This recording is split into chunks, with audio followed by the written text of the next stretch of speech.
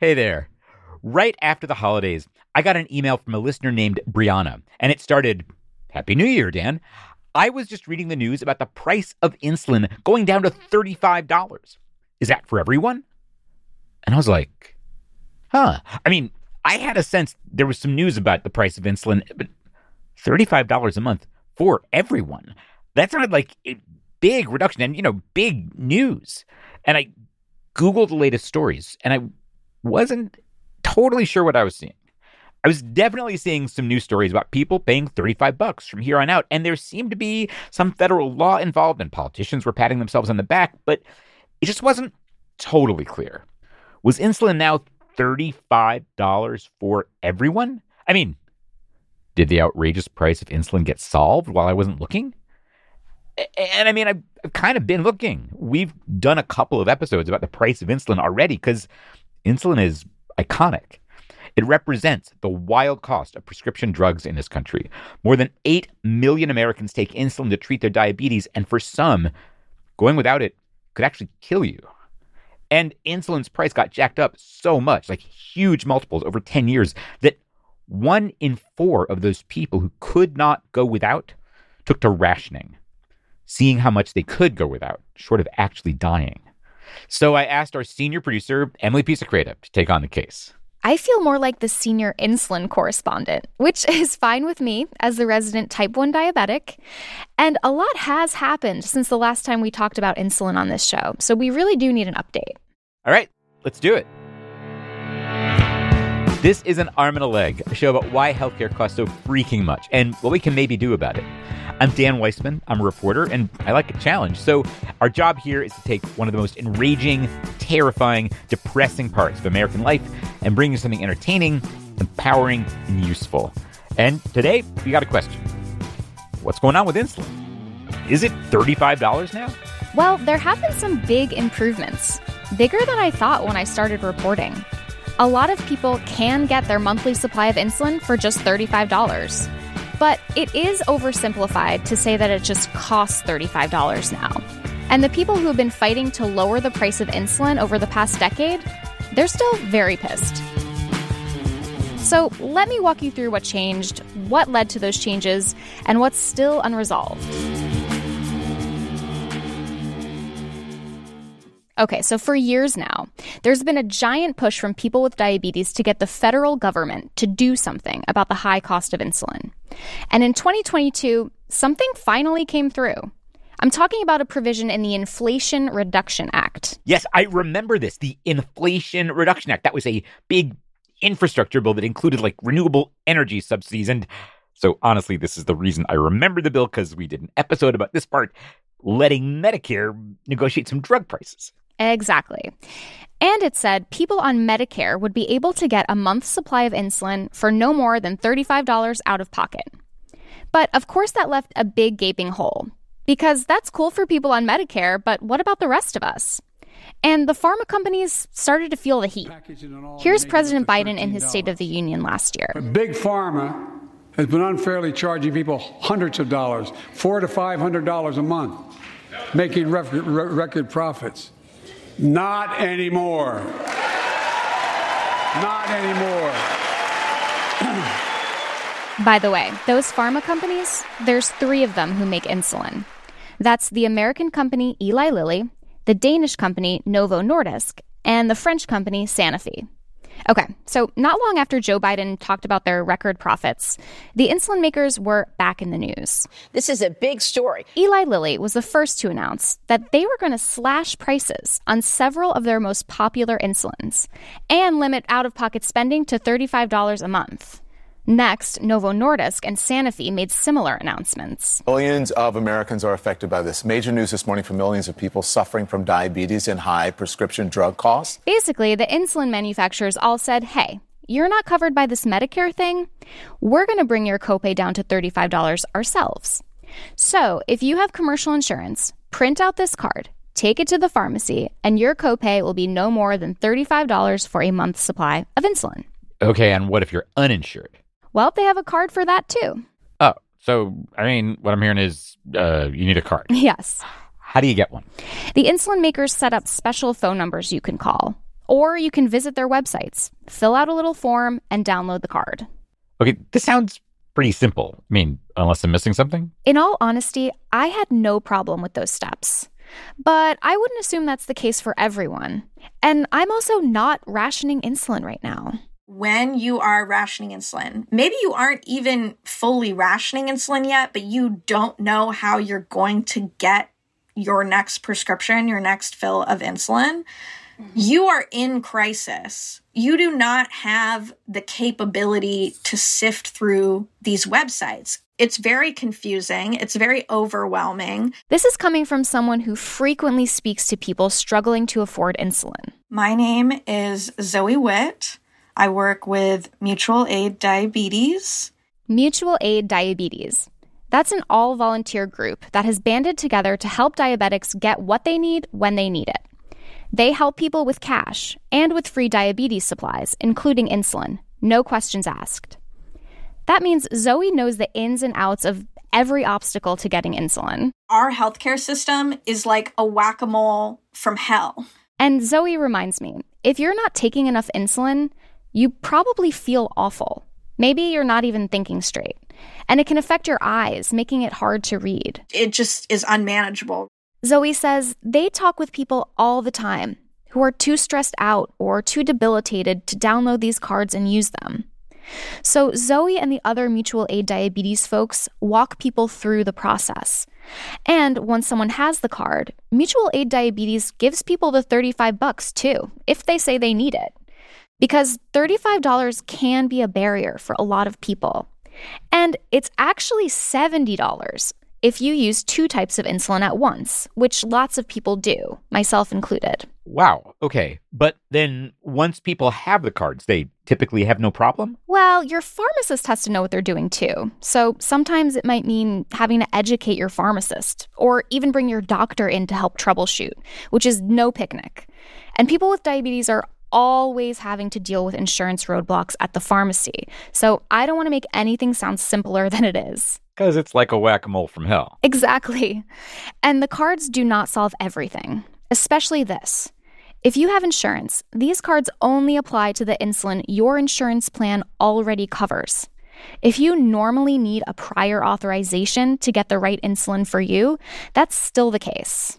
Right. Okay. Like prior authorization is this roadblock to getting all kinds of treatment that you and your doctor agree that you should have.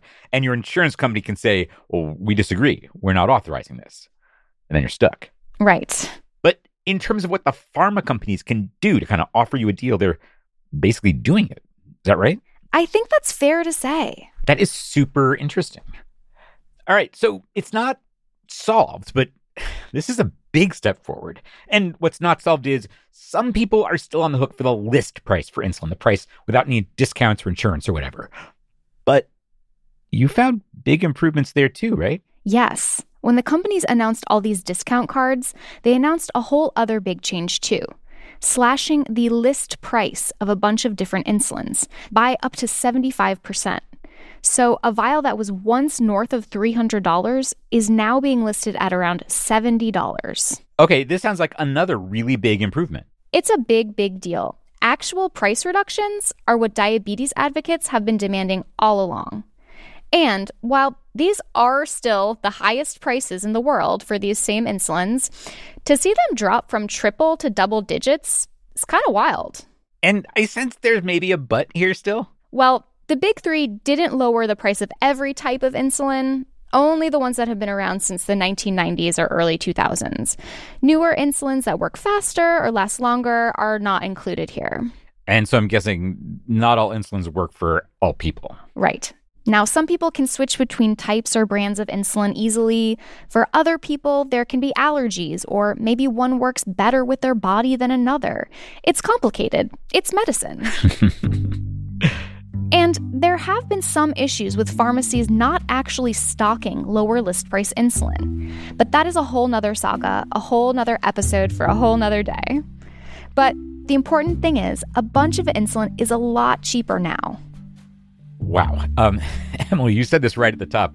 The changes here are bigger and better than you realized before you started reporting. Yeah, but there is a lot more to say. Right. So after the break, we'll hear from you about why these changes happened now and what it means for people with diabetes and really all of us.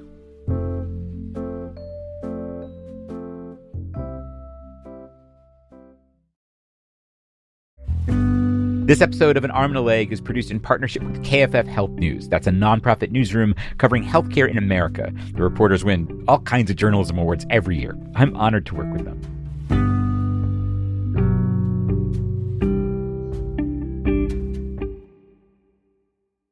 So we've seen some big changes in the last year, including drug companies expanding their discount programs and lowering their sticker prices on insulin, like dramatically. Why now? Emily, I'm just going to guess this was not because they had a big change of heart. Well, I can't speak to what's in pharma's hearts, but I did talk to someone who knows a lot about pharma's brain. My name's Ed Silverman, and I work at Stat News, a health and life sciences website. I'm a big fan of Stat News. Oh, me too, man. Their reporting is great. And Ed Silverman, he's been covering the pharmaceutical industry for almost 30 years. He thinks activism from people with diabetes over the years created political pressure that played a big role in the decision to slash prices. But there was also something kind of hidden at work. It's not altruism. Here was a real mechanism, government mechanism in place that helped change the equation and therefore the thinking back at the companies. Okay, what is he talking about? So, Dan, do you remember the stimulus bill, the American Rescue Plan? I am starting to feel like this episode is a quiz on recent-ish legislation, and I think I'm going to do okay. So, the American Rescue Plan was a $1 trillion stimulus, right, that Joe Biden got passed right after he got into office, right? Yeah, that's right. Okay, well, do you remember how in Part 8, Section 9816, they sunsetted the limit on the maximum rebate for single-source drugs and innovator multiple-source drugs? No. What are you talking about? Okay, here's the deal. It's obviously kind of wonky, so I'll simplify. Congress made a tweak to Medicaid, basically raising penalties on drug makers for jacking up prices too far, too fast. So, if you're a pharma company who has raised the price of a drug by a lot very quickly, which is true of insulin, and a lot of people on Medicaid use your drug, which is also true of insulin, then you'd have to pay a big penalty. In the case of insulin, that penalty would be more than you'd make selling the insulin to Medicaid. A lot more. So, unless you bring the price back down, you're going to owe Medicaid a lot of moolah. And those penalties were set to kick in January 1st, 2024. All right, so what you're telling me is part of what the pharma companies did here came right out of a tiny part of a giant federal law from 2021. Yep.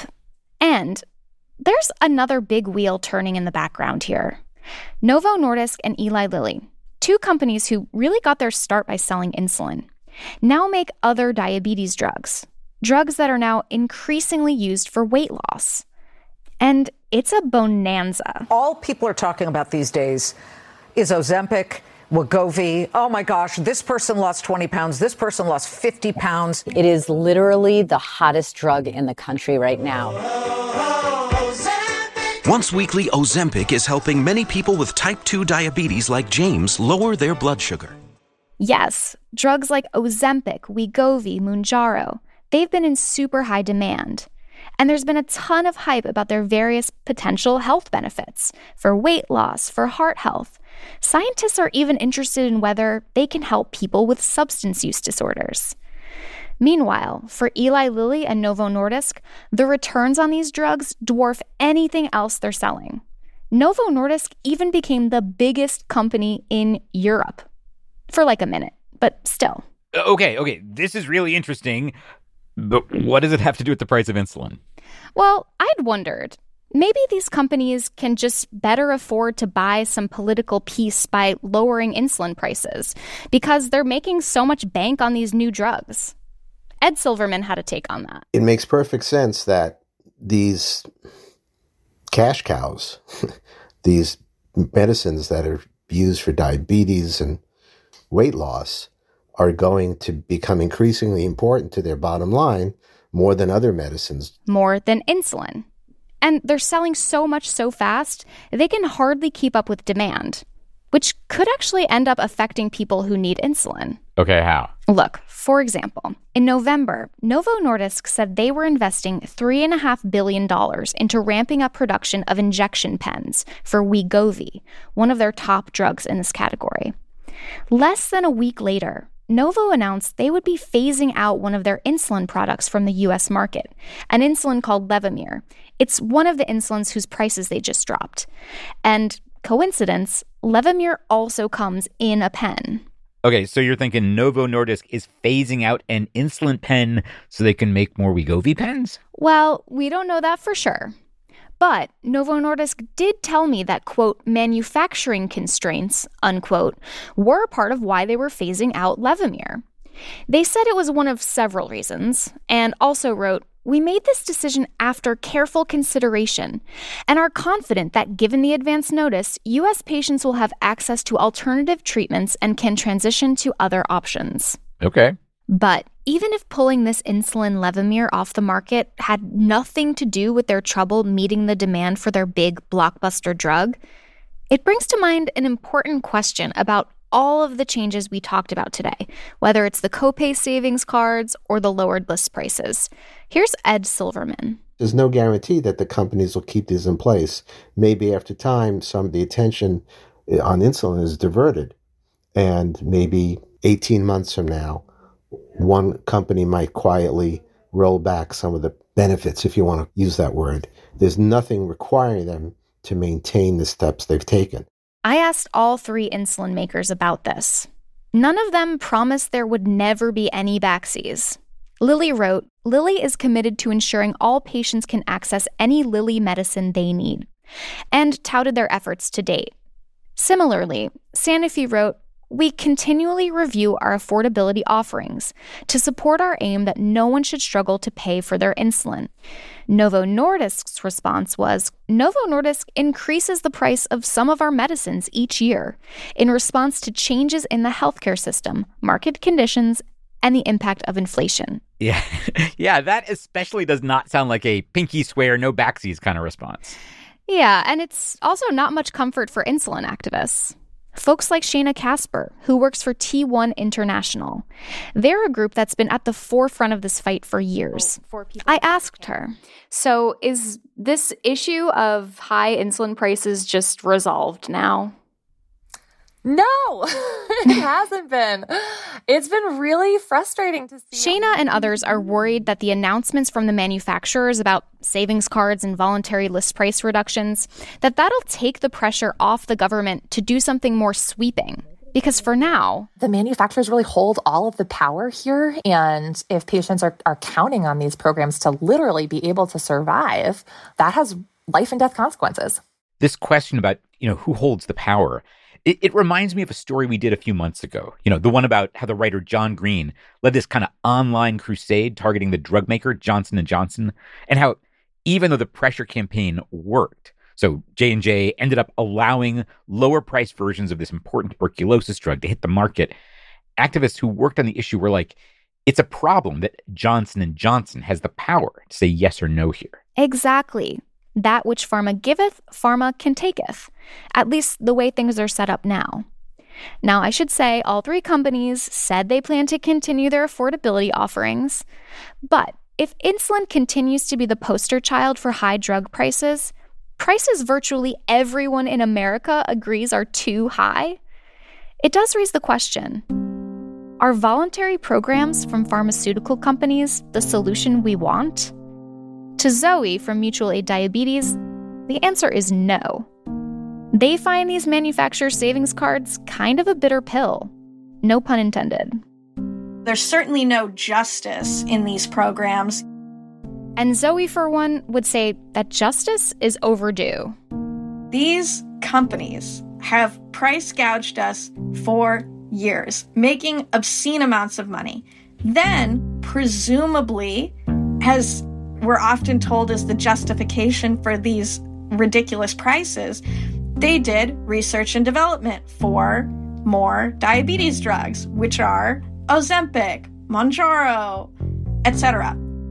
And now these companies, for the next 15 years are set to make billions and billions of dollars on these drugs. I asked the big three insulin manufacturers about what Zoe said, about how angry folks like them are over the cost of insulin. Novo Nordisk said, quote, "We continually review and revise our offerings, as well as work with diverse stakeholders to create solutions for differing patient needs," unquote. And Sanofi and Lilly both said something very similar.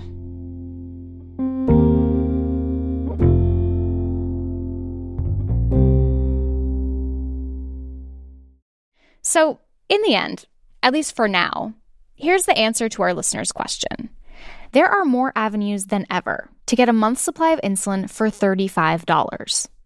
And that could mean fewer people being forced to ration their insulin, which would be huge. But people with diabetes do not think that this fight is over. So what are they going to fight for? Well, some people want the federal government to just put a cap on what people pay for insulin, like by law. Others are working to build alternatives to the existing pharmaceutical industry, like California's CalRx program. CalRx. Now you're calling back our story from the last time we talked about insulin. That's right. CalRx is the state of California's attempt to enter the insulin market, to introduce some low-priced generics and sell them essentially at cost. And other states are joining in too. But even if some of these specific plans fall apart, even if California somehow can't get its government-sponsored insulin to market, even if pharma rolls back some of these discounts, the past few years have been enormous for people with diabetes, mostly because they've found each other. I was rationing insulin in 2018. I didn't even know that there was a term for it. I didn't know other people were doing it. I know a lot of people died that year. And there were multiple occasions where I, in retrospect, definitely almost died. And the one good thing that has happened between now and then is that people have been talking about it, and people are now more comfortable telling others that they're struggling, that they can't get their insulin. And connecting with mutual aid diabetes or other networks to get or give help. We're all keeping each other alive. Like, to me, that's the number one thing that has changed. I think that's a huge lesson here. And a takeaway that's not new on this show. Keeping each other alive. Or even just keeping each other from getting bankrupted by the medical system. It's up to us. And while a mutual aid group modeled exactly like mutual aid diabetes may not work for every disease or every drug, Zoe says they're more than willing to talk to anyone who might be interested in trying. I mean, we've even had people ask, like, is there like a mutual aid asthma or something, like for inhalers? Their advice? I think that, to start, you would want like probably at least 5 to 10 ride or dies, people that are really willing to like go the extra mile. 5 to 10. That just does not sound like that many. I mean, I think. One thing I'm taking away here is this is a lot of activism that took a long time and has actually had some big effects. And another thing I'm taking away is that sneaky, tiny-sounding policy changes like this little Medicaid tweak that got sneaked into the American Rescue Plan can make a huge difference. Like, God bless whatever nerds are writing the next little bit of law to sneak into a giant bill like they're a hacker with a virus. Totally. All right. I'm going to go take a shot and eat my lunch. Go for it. We'll be back with a new episode in 3 weeks. Till then, take care of yourself. This episode of An Arm and a Leg was produced by Emily Pisacreta and me, Dan Weissman, and edited by Ellen Weiss. Adam Raimunda is our audio wizard. Our music is by Dave Weiner and Blue Dot Sessions. Gabrielle Healy is our managing editor for audience. She edits the First Aid Kit newsletter. Bea Bosco is our consulting director of operations. Sarah Balma is our operations manager. An Arm and a Leg is produced in partnership with KFF Health News. That's a national newsroom producing in-depth journalism about healthcare in America and a core program at KFF, an independent source of health policy research, polling, and journalism. Zach Dyer is senior audio producer at KFF Health News. He is editorial liaison to this show. Thanks to the Institute for Nonprofit News for serving as our fiscal sponsor, allowing us to accept tax-exempt donations. You can learn more about them at inn.org. And finally, thanks to everybody who supports this show financially. You can join in anytime at armandalegshow.com/support. And thanks for listening.